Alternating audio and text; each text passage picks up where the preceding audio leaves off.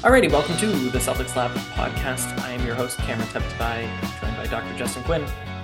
Alex is on the shelf. He is under the weather, but our intro music from Divine Sweater, Alex plays bass for that band. They have new music, so go check it out. In a few moments, Chris Forsberg of NBC Sports Boston is going to join us, and he's going to talk to us about postseason rotations, regular season rotations, and really what's going on with Boston's depth chart. Between now and then, Justin, you and I are going to talk about the news, and the news is grim. So let's just do a temperature check. Where are you at with the Celtics? Happy that I missed yesterday's game to spend some time with my wife on her birthday. Yeah, I'm so sorry. That seems pleasant. I'm sure people who are listening are aware Boston's dropped the past 3 games. They've coughed up double-digit leads in all 3 of those games, including 28 points for the Nets. 3 overtimes in 2 nights is a lot. It's just been a slog. It seems like it's been very ugly, although I would hazard that if you peel the onion a little bit, it's not as bad as all that. One thing that's been bothering me about overreaction theater is we spend so much time at the beginning of the season saying, this is not statistically significant. We are not seeing trends that we can back up with data. Let's wait. And we're finally at a point in the season where we have good data on these teams, where we've seen a long runway of what they look like when they're healthy, when they're not, when they play like this, when they play like that. And now we're just honing in on these 3 games. And granted, they're so dramatic, these 3 games, that they are impressively disappointing, but they're not statistically significant. They don't belie. I disagree. Because if you go back to the beginning of last season and beyond, we saw a very similar style of play, right?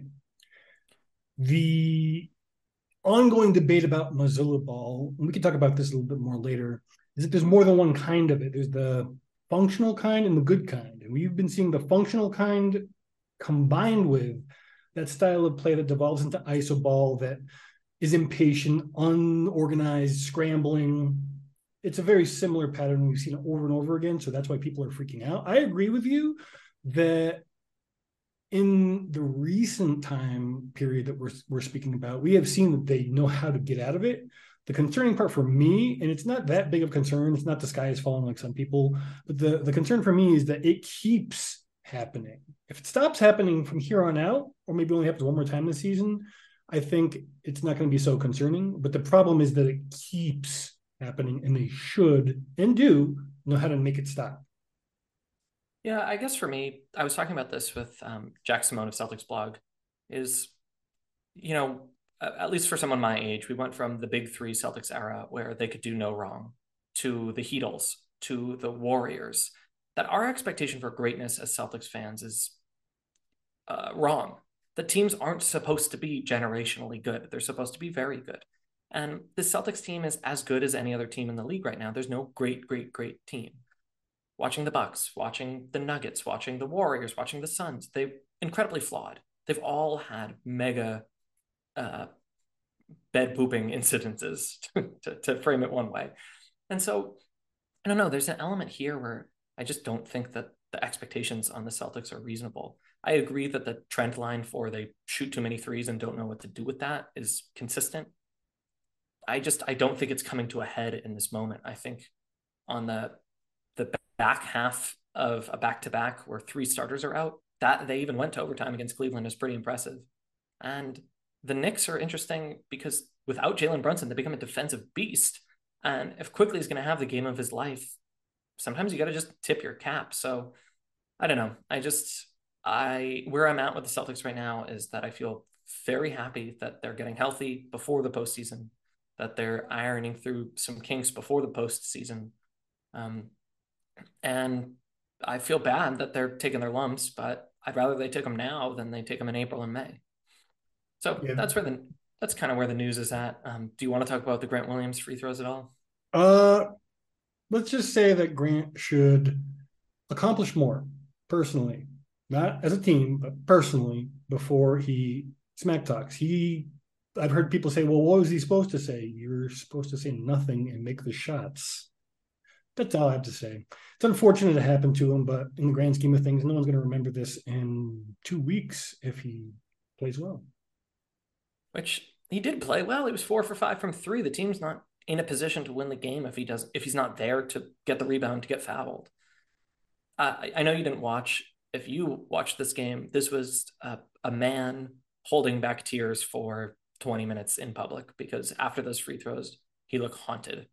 Of And course, of course. I mean, he was basically in an impossible situation. He reacted like probably I would have, many of us would have, particularly with someone, talking smack very, very publicly. I don't think it's a big deal. I don't think the whole Grant referendum that's been going on is particularly helpful to the Celtics. They can't do anything about his situation. The only thing they can do is play the games that are in front of him. And this Celtics team is very, very less likely to win a championship if he isn't playing well. So we want him to play better. We want him to hopefully earn a better contract than he's probably looking at, like if they're betting on himself and then playing like this. Whatever's going on with him, it's not the first time he's had, like a mental block that's affecting his performance on the court. I mean, he started that way with 3-pointers. So at least for me personally, the referendum on Grant is that he has shown us that he's a very good player who's a valuable member of a team in the past, and I expect him to be in the future. Once whatever is going on, whether it's in his head, his body, a combination of thereof, once that's over, I think that people will recalibrate their understanding of how valuable he is as a player, in the same sort of a way that it will recalibrate what he will be looking at in terms of earning in his next deal, which is my theory on what's going on in his head right now. yeah, I mean, I think he so clearly has the yips, and I think that's the biggest concern for me with the Celtics is they're still younger, and I think last year that they got spooked, and that's why they lost. And so I do worry that the moment could still be too big for them. That's kind of my concern with Missoula ball is you have to have real stones to execute it, and that doing it. I often I say to my students, don't do this half-assed, use your whole ass. And if you do it half-ass, then it just looks like you're launching threes because the shot clock is winding down and that you're not seeking out the better three. Or you're just shooting it in the beginning of the shot clock and you never get it back again. And you run the other way because, the other team's good at transition, like lots of teams are, and it's really burning them. Yeah. That's the thing is I think it's easy to say Missoula ball works when the shots fall and it doesn't work when the shots don't fall. I think a more nuanced point of view is when they find the right shots. Anyways, we're going to welcome Chris Forsberg into the action to, I guess, talk about this, but more importantly, talk about postseason rotations and the end of the season rotations. But first, let me talk to you about our friends over at betonline.ag, your number one source for all your sports betting this season, with everything from pro and college basketball, UFC, MMA, NHL, and more. At betonline.ag, you'll always find the latest odds, team matchup info, player news, and game trends. And with live betting options, free contests, and live scores for almost any sport or game imaginable, BetOnline is truly the fastest and easiest way to bet on all your favorite leagues and events. So head on over to the website or use your mobile device today to join and receive a 50% welcome bonus on your first deposit. Just make sure to use our promo code CLNS50 to receive that reward at betonline.ag, where the game starts. All righty, Chris Forsberg of NBC Sports Boston, come on down. Nice. Alrighty, as promised, Chris Forsberg of NBC Sports Boston is here through the magic of editing. He just arrived onto your screen or into your ears. Just dropped in. Yeah, Chris, thanks for coming on, and how are you? I'm good. I'm sorry that you lined up this podcast. I always feel bad when I jump on in the midst of like the most depressing 96 hours in Celtics history, but we will persevere through it and find some positive spins. Okay, well, I was gonna ask for your temperature take on the room, but I think I know your answer. Can you give us 90 seconds on where the Celtics are at?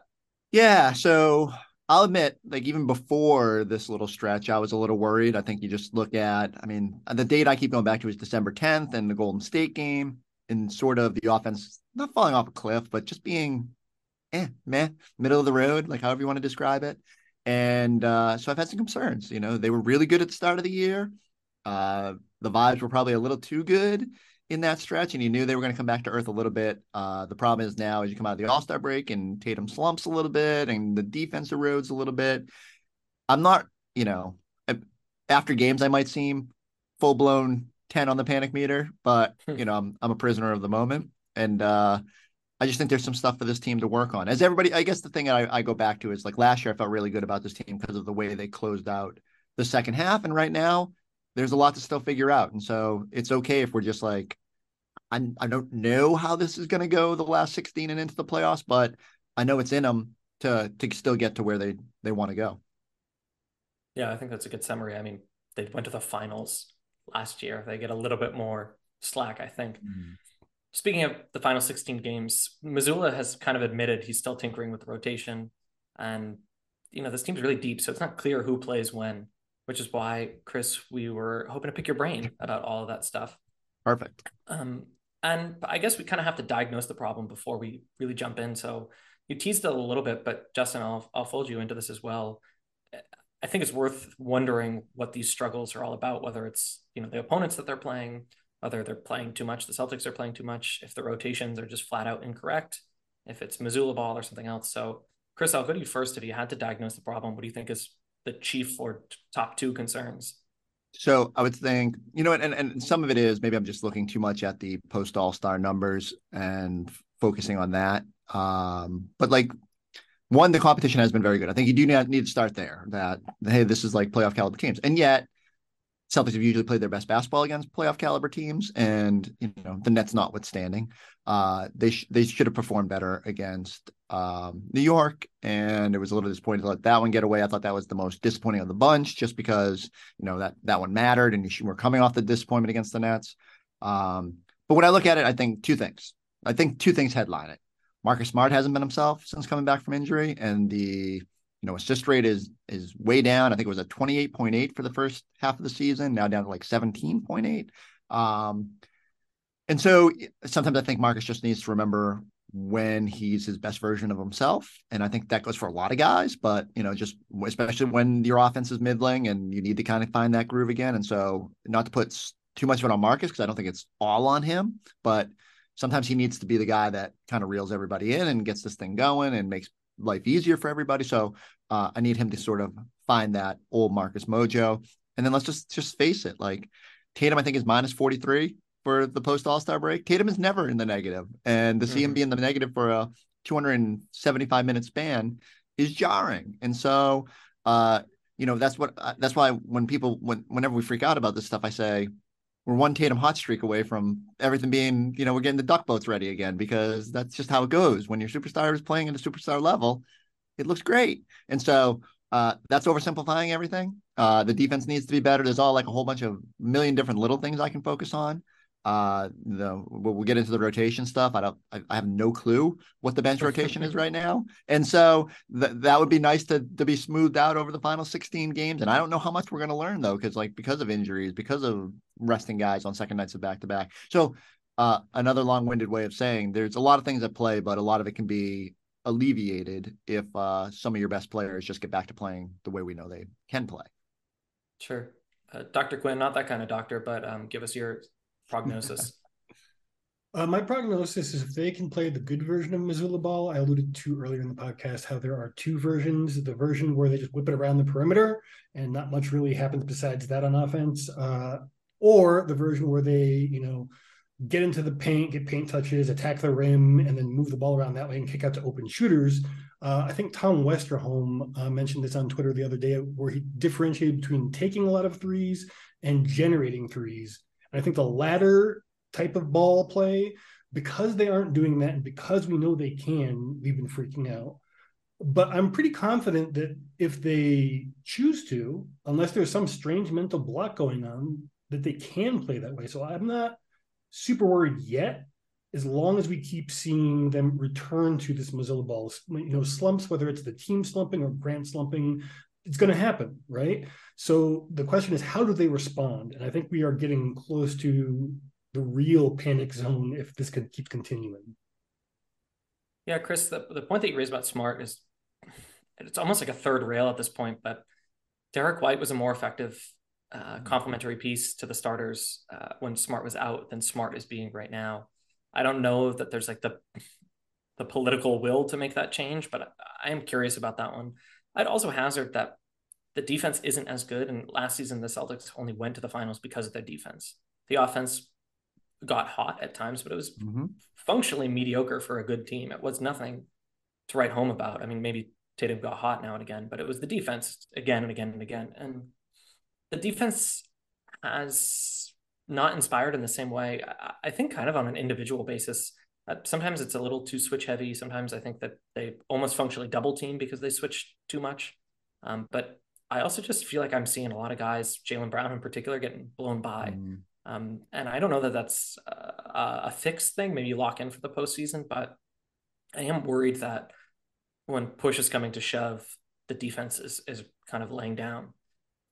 So on that happy note, but I'm with you, and I don't know what there is no simple answer, right? Like I think it's dangerous when your solution, and rightfully so, is just when the games matter the most, the team will figure it out and they'll just ratchet it up a little bit, and that could happen. I keep going back to it. Some of their best basketballs come against their best opponents, and so this team clearly, and once you've been there, there's always sort of this, all right, and I don't want to say pacing yourself because this certainly isn't pacing. It's just, when you kind of have to throw it up a level. And if you eliminate a bad possession from each of these 3 games, do you win all of them? Maybe, like probably not in that Nets game, but in the other 2, if, a lot of things could variance and get you to the finish line. So, but ultimately I'm with you, is that my biggest concern throughout all of this is even when they were winning ugly, it sort of masked some bigger issues. And to me, the defense is chief among them. It's weird. Like when Mazzulla got hired, I kept asking guys about him. They're like, oh, Derek White says, when I first got here last year, they sent me to Joe Mazzulla and said, he'll tell you everything about what you need to know about this defense. And yet Mazzulla ball has been just built around offense and chucking threes and Joe's love of analytics and all that. And so I keep wondering when we're going to start focusing a little bit on getting back to what was the identity of the team that got to the finals and what is the root of that issue. And does it come down to just everyone has to be a little bit better? But, I thought I was telling you for Celtics post up tonight, we were looking at, the holding it on defense for a little bit. And I said, I went back and looked, and for Raptor, which is, like all these metrics have various, flaws in them, but just wanted to see, like in the defensive Raptor, like how did the Celtics perform last year? And they had 3 guys in the top 20, Derek White, Al Horford, and Robert Williams. And so, and Marcus Smart isn't even in there because as usual, like numbers can't always quantify like how good Smart is, but he was still like, right on the edge of top 50. This year they have 1 in the top 50. So not only do they lose, 3 others in the top 50, but like, essentially Derek White is the only guy in there. And I think if we were going to pick a guy who's been anywhere near all defense level, it's been Derek White, blocking shots and just doing all the Derek White stuff. Does everyone else just need to sort of pick it up a little bit more? Or is there a larger root issue of why this defense has not been as crisp? And it's weird to say because they're 4th in the NBA overall, even with this last 2 weeks being completely suckfest on the defensive end. And yet I just feel like they have to figure out how to dial that in, because you have to be able to lean on something in the playoffs. And I don't think you can, if you're just leaning on making 3-point shots, that's way more dangerous. Yeah, for a little bit we flirted with like, oh, is Tatum going to be all defense? And that kind of went away. Smart, I don't think is 100%. I mean, Smart just has taken such a beating as of late. Of course, he's not 100%.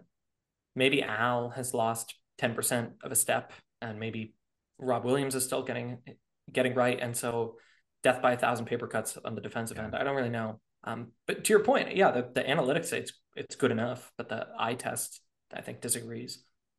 Let's pivot a little bit and kind of dial into this rotation business, and rather than construct a rotation, which is not really a great, challenge for a podcast, we'll just kind of talk about who's playing enough and who's not playing enough. So let's start at the top. Forsberg, and then I'll go to you, Justin. Is Jason Tatum playing too much, too little, or just the right amount of? I guess this is the Goldilocks game now. Just the right amount of minutes. So I know we've spent most of the year saying he's playing too much. I guess when he's not on the floor, I think I always sit there and say, man, I really wish Jason Tatum was out there, especially nights like Cleveland. So as long as he is comfortable with the minutes that he's playing and believes it is sustainable and not going to impact him deeper into the playoffs, then I'm kind of okay with it. I would like Joe to sometimes be the adult in the room that says like, okay, we don't need to chase 40 points tonight. Let's get you out of there with 5 minutes to go in the fourth instead of a minute 58 or whatever it was a couple of weeks ago. But Joe is a player's coach and definitely trying to help his guys in that regard. So I would say it's teetering on too much, and yet like I start looking now, and it's going to be a race over the final 16 games to either stay where you are at the 2 seed or whatever. So I'm not sure there's going to be any change in what Jason Tatum is playing. Okay, Dr. Quinn. I kind of agree. If Tatum takes a couple of games, there's at least 3 or 4 games where the Celtics should be able to win, whether he plays or not. If he sits at least 1 or 2 of those games, I think it gets a little bit more rest in before the end of the season. I don't see any reason why he shouldn't be playing as much as he's comfortable as well. Yeah, I think I'm more worried about his wrist than I'm supposed to be because no one else seems worried about his wrist. So I'm happy with his minutes, but if they get bounced early and we find out that he has wrist surgery over the summer, I don't think I'd be so shocked. But please, no one run with that. That's kind of my personal perspective. Okay, Jaylen Brown, Chris, too much, too little, or just right? I think I'm going to go just right. Same deal. Like I don't love 135 minutes over the last 3 games when you go 0-3, and that's less than ideal. It was hard watching him go 48 against the Knicks and then having to play whatever it ended up being. What was it, 46 last night, 41, something like that. Yeah. So but this is the predicament you put yourself in by like losing some of these games. So I think in general, I'm okay with Jaylen's minutes. Unfortunately, the confluence of this week is probably made it so that if they can buy him a day off here, and I'm not really sure where, Houston, I don't know, then that would be nice just to make sure he's okay. Yeah, he got clocked. I can't believe he's playing with a broken face just because some of these games are so physical. Dr. Quinn? Only thing I would add to that, if there's even the tiniest hint of tendinopathy or hamstring issues, get some rest. Yeah, I kind of feel the same way that I don't know why, but I feel like Jaylen does need a day or two to just like reset his body, but clearly that's not the case. Okay, we won't do all the players, but let's keep it with the starters anyways. Al Horford, too many minutes, not enough minutes, or just right. And I think it's worth pausing and saying, however tough this stretch has been, it could have been worse because Al Horford has saved their asses a few times over the past few weeks. It's so true. And it's funny you said, because like, unfortunately, I try not to focus on the negative. I think we do a pretty good job, or at least I try to do a pretty good job of focusing on the positive on most of our shows. I do think there's been a little bit of a defensive regression. It feels like teams are at least a little bit more willing to kind of go at Al. And, but on the same token, every time I start thinking that, playoff Al's a different beast and he kind of goes up. I don't know what, I don't have it in front of me what the total minutes that Al is playing right now. I suspect is under 30.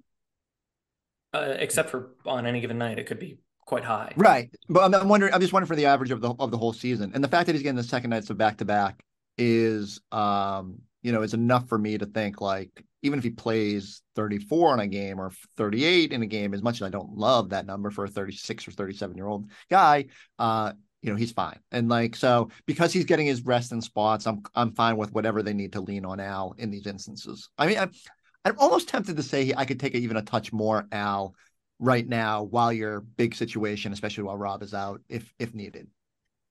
Not to sound like a broken record, but I mean, I also pretty much agree. And he's going to be taking the back-to-backs off what few are left. I think it was Eddie House, your coworker, who said that he is gearing up for the playoffs now, and it looks like it, right?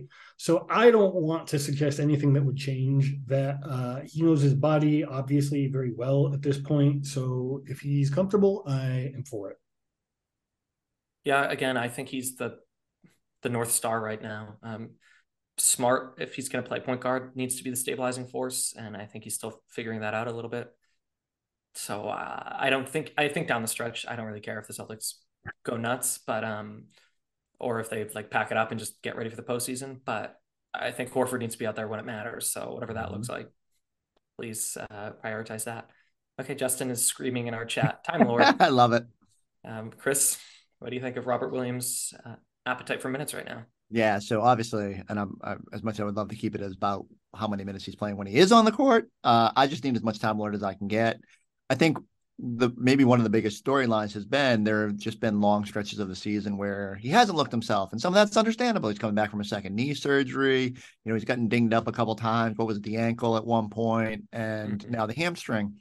So I would like to, I have to go to the other extreme now and say probably the most important thing for the Celtics is to make sure that Rob is somewhere close to what he can be in the playoffs. And so if you have to tread cautiously over the final 16 games, and I'd rather they pick their spots there than like irrationally try and just think like, oh, these guys need minutes to figure out how to play. No, they know how to play together. Like last year it showed they'll figure it out. It's been disappointing that they haven't as quickly in this new era kind of tapped into that.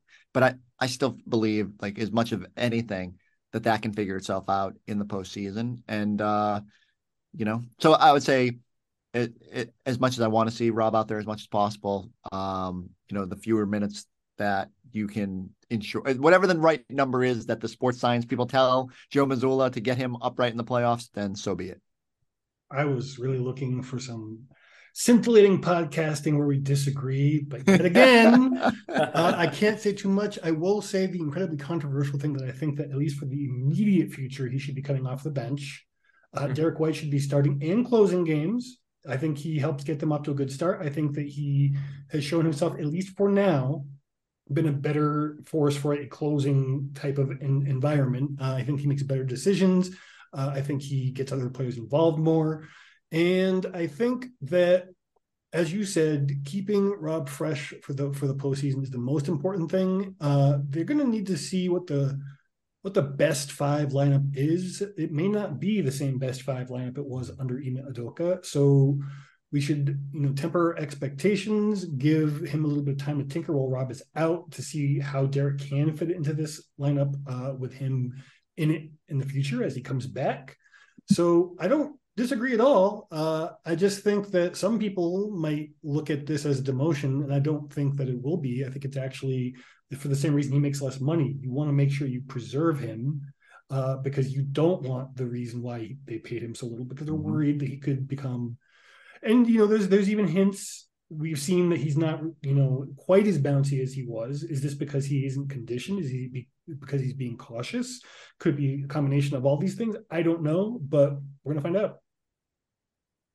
Yeah, again, it's also unpopular, especially with Forsberg on the pod, but I also would take him off the bench. I think if Mazzulla ball, we're forging ahead with that, going five wide matters.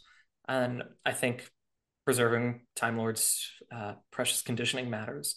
And then I don't think there's enough time left in the schedule for this to come out, but a Brogdon Time Lord pick and roll. I mean, if there's not going to be pick and roll among the starting five, having that off the bench just as a different look and kind of a stabilizing force for the defense is interesting to me. I don't think they have enough time to kind of showcase that, but in my heart of hearts, I do wonder. It's weird for me to sit here and be okay with the idea of Rob not being a starter. And yet, I mean, as someone who falls back on the data, it's undeniable. Like the starting line at the start of the year had more sizzle because when they have more space right now, they've thrived. And it was like, you could tell there was some reintegration process with Rob and learning to play that way again. So maybe it'll be matchup dependent. If you get the Cavs in round 2, do you go double big? And, maybe you lean on size more in that instance. But I also can't sit here and say that more Derek White minutes overall is a bad thing, especially when it's been flabbergasting that he hasn't played as much as he probably should in crunch time and overtime situations. Which is a good segue. I've spent this entire time not really sure how to ask this question because we haven't talked about Smart's minutes, but we flirted with maybe they should be less or not even starters minutes at times. We have hinted that Derek White needs more minutes. We haven't really talked about Brogdon or Grant, but presumably they all need to see the floor in good chunks. So let me try to ask it this way, Chris. Who is your preferred fifth starter? Who's your preferred first guy off the bench? And then what do you do with the other two guys? And since I gave you a weird question, I'll let you think a little bit longer and try to answer it myself. Again, I think politically Smart needs to start. I think for the culture, that matters. But goodness, I think Derek has really earned a second and third and fourth look. I suspect Derek is a consummate pro and he understands and he could come off the bench as the 10th guy and be just as good, but that might be me profiling a former Spurs player, so I don't really know. it's going to be really tough. I hope Joe has their ear, because some nights Brogdon might be the guy who needs to close games because they need the shooting and the poise. Sometimes it's got to be Derek because they need the length. And then in my heart and soul, I hope it's Marcus, because you know what? They give him 3 corner threes at the end of that Cleveland game. And the Cleveland game, and he hit one of them, which is the Marcus Smart experience, I suppose. So there's my non-answer, but hopefully, Chris, I stalled long enough. What do you do with this quartet? It's so funny. I think, and I'm one of those guys who doesn't love the idea of being matchup dependent, but if you can get away with going and having both Derek and Marcus in the starting lineup and treading cautiously with Rob in round 1, like, I'm not opposed to that. And I think Derek has earned the right to be on the floor as much as possible. Now, if it comes down to like which guard am I playing, I'm with you. Like, I don't even think it's political. I think like Marcus was really good at the start of the year. Like, as he really tapped into the same thing that we saw for a good chunk of last season and throughout his career, where when he focuses on just playmaking and defense, he's awesome.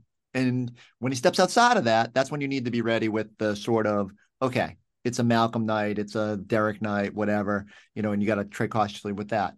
It's weird though at the end of games, because when Smart was out in that stretch, I kept saying, Celtics really miss Marcus Smart. And for every 3-pointer that he launches that makes you want to launch the remote through the TV, he does something crazy. And like that, if he had tipped that play in last night when Grant missed that second free throw, like the internet would have broke, because we all would have been insufferable. And it's Marcus Smart winning plays, all the stuff he does. And yet, not the way the night went for the Celtics, it was the complete opposite. And Smart had 13 bad shots probably in that game where he just kind of launched. And so I hope Marcus can dial in, and then that makes the discussion a little easier. I hope one thing over the final games, if Rob isn't going to play a whole lot, I would like to see them just kind of experiment more with 3 guards. I don't know how much they've done it this year. It felt jarring when it happened the other night. Like, okay, I don't feel like I've seen this a whole lot, and it was sort of a moment. And I don't even know what the data says. And I'm kind of going to go punch around when you guys are talking, but like, figure it out. Like, the ultimate key is to have your best players on the court and to have the versatility to match up with whatever you think is going to create the best opportunity. And maybe there's nights where that's it. And credit, but the bigger picture too, to what you said, is credit to Derek, who has never once griped about the fact that he had played a third of the crunch time minutes of this season, which is just absurd.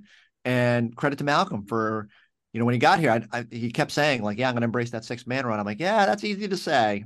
And then you get into the season and you're like, this sucks. I want to play a ton of minutes and I'm good. I'm better than these guys. Let me play.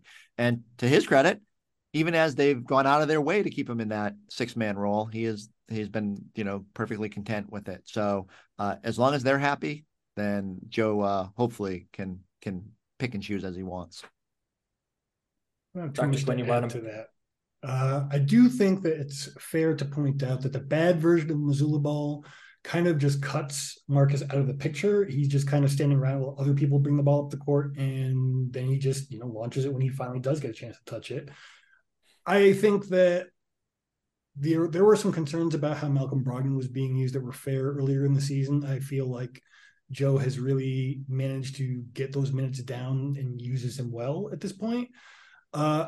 As to the whole, Derek starting next to Smart, I think also that is an interesting possibility. I don't see any reason why it won't work against most matchups. And the only other thing that I would add to any of this is they really need to give some parts of the bench, particularly Sam Hauser, a little bit more burn than he's been getting, just because of the fact that if they don't know what they have very, very soon, they're not going to have any chance to figure it out, and they'll just won't really be available. And I'm going to bomb in real quick because I looked it up. So 109 minutes with 3 guards, and of course minus 1.83 rating. So I don't know what you can pull from 100 minutes, although we make big assumptions about this starting 5 in less than that.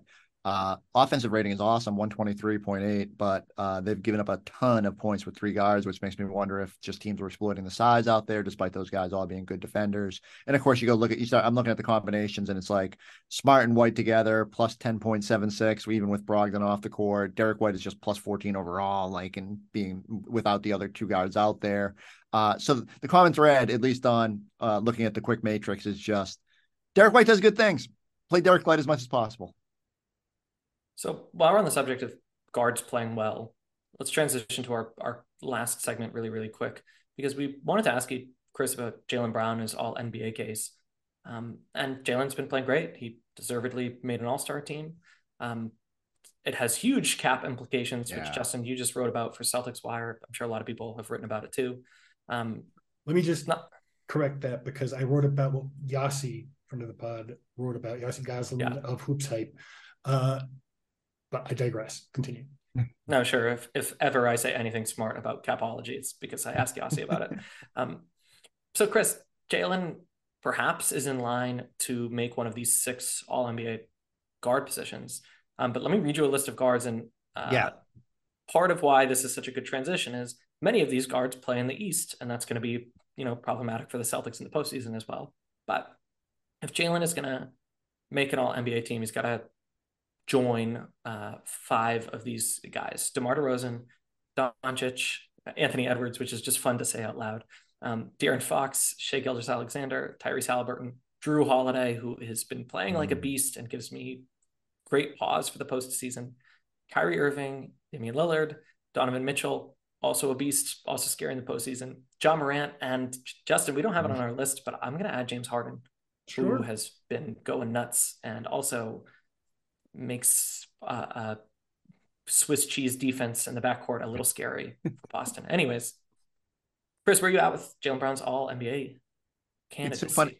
Because I'm guilty of talking about it a lot, and then you kind of sit down like you did and do the exercise, and it gets a little bit tougher to see where it is, especially because Jaylen's interesting because he fits into that sort of guard forward role, and we're so obsessed with the positions on these all NBA teams and the whole center thing, and so because the centers get spread out instead of just putting one out as a forward, it probably compromises space on these teams. So I don't know what the right answer is here. All I know is it's he's fighting for one of the last spots.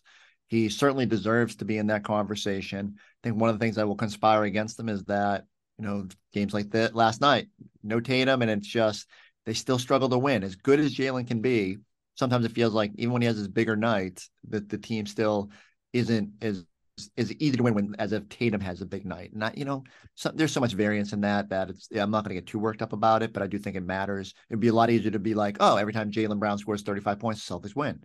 Now, every time Tatum and Brown score 30 points, they win, except for that one Cleveland game. So, you can certainly make a case, but I do think it's going to be close. It's interesting. I hadn't thought about the whole John Morant situation, and like, if that's snowballs, does that create a little more opportunity for Jaylen? But just because of the magnitude of what it means to this team, I really hope Jaylen finishes strong and gives voters a reminder. And that's part of the reason that like it kind of sucks, and not sucks because I'm supposed to be an impartial journalist, but if you're thinking about like Celtics being in the mix for all these different awards, and I think we just all thought Joe was going to cruise to the Coach of the Year, and Brogdon would be 6th Man of the Year, and pretty much all of those have been thrown in the flux with this little baby slump, because now quickly is in the 6th Man of the Year conversation. We start looking at what the Kings are doing, and I felt like the Celtics had to finish first in the East for a lot of these things to sort of be in play, and so I'll be interested to see exactly where Boston finishes, and if just again, there's this little rough patch force voters who are irrationally tied to recency bias to just think a little too hard about who deserves to be in these spots. Yeah, what's tough for Boston is you're so right. All of this is so narrative based, and there's just enough time for Boston to rewrite the script and for Jaylen to showcase his stuff and yada, yada, yada. After Wednesday, Boston's going to go on their longest road trip of the season, tied for the longest road trip of the season. So if they're going to right the ship and rewrite the narrative, they have to do it on the road, which, hey, if they can cut the mustard, then they can do it on the road, but we will see. Dr. Quinn, given that list and given that commentary, where are you at with Jaylen's all-NBA candidacy? I'm probably a little more comfortable than you guys that he'll make it. I'm keeping an eye on some of these narratives. I hadn't thought about the Ja narrative. That could be huge for Jaylen in the long run, and really huge for us Celtics fans, because we didn't quite mention this, but basically the idea is that if he can get this all-NBA nomination, he will be eligible for the Supermax, which will not make Wyc Grousbeck particularly happy from a financial perspective, but probably very happy from a fan perspective, because no one would be able to touch that offer. Even if there was another team out there that was, competing for titles right now that could sign him, which is a pretty dubious prospect given the way the cap works, they're not going to be able to give him that much money. So this is really the reason why we're all hoping for this. And he just has to make a All-NBA team. It's not the first yet. Right. So I guess to be a little bit of a rain cloud, I think that Luka is a lock. I think that Donovan Mitchell is a lock. I think Drew is a lock, and I think Dame Lillard is a lock. So, okay. There's a little pushback for the YouTube crowd. You saw it, a pushback on the Dame one. Okay, so I guess we could put a pin in it and say that we don't have enough data yet because there's just enough of the season to be played out. But it's going to be tight. And certainly if Jalen, is on the outside looking in, it's nothing he did. It's that there's a lot of talented guards in the NBA right now. Yeah, and that was more my grimace. My grimace is like when you go through and do the exercise, it's like, oh yeah, there's just a ton of talented players out there, and it gets hard as we start we're just trying to shoehorn guys in. We're like, well, what does it matter about position? Let's just get this guy on an All-NBA team, and that's going to be the hard part. Is just when voters sit down to sort of digest it all. I hope they sort of look at the totality and really the strides. Like, I know this isn't most improved, but when you look at how far Jalen's scoring has come and what he's done. But hey, it's also on Jalen to tighten up some of the things down the stretch of the season. Both him and Tatum got to be better with the basketball, keep the playmaking improving. And so if they want those awards and to be in those conversations, and more so Jalen, obviously, because of the ramifications, but finish strong. Yeah, it's a good pep talk. I mean, Ant Edwards, De'Aaron Fox, Shea, and Halliburton making an All-NBA team. It's like, dang, the NBA is so talented. But really, it's crazy. So are the Boston Celtics, and hopefully they finish strong, and maybe they won't. Who's to say? Mr. Forsberg of NBC Sports Boston, thank you for once again coming on the Celtics Lab podcast. And will I see you Wednesday? I am not sure. And every night's a new adventure when I'm trying to figure out where I will be stationed. If you don't, I will be down in Atlanta and then Houston, and so I will see this. I will actually get to see this team up close a little bit more than I have when I'm in the studio. All right. Well, maybe I'll see you on Wednesday, and if not, there we go. Enjoy the road. I will be here teaching. But if not, once again, thanks for stopping by, Dr. Quinney. Pleasure as always, and like and subscribe to this podcast if you enjoyed what you heard. Adios.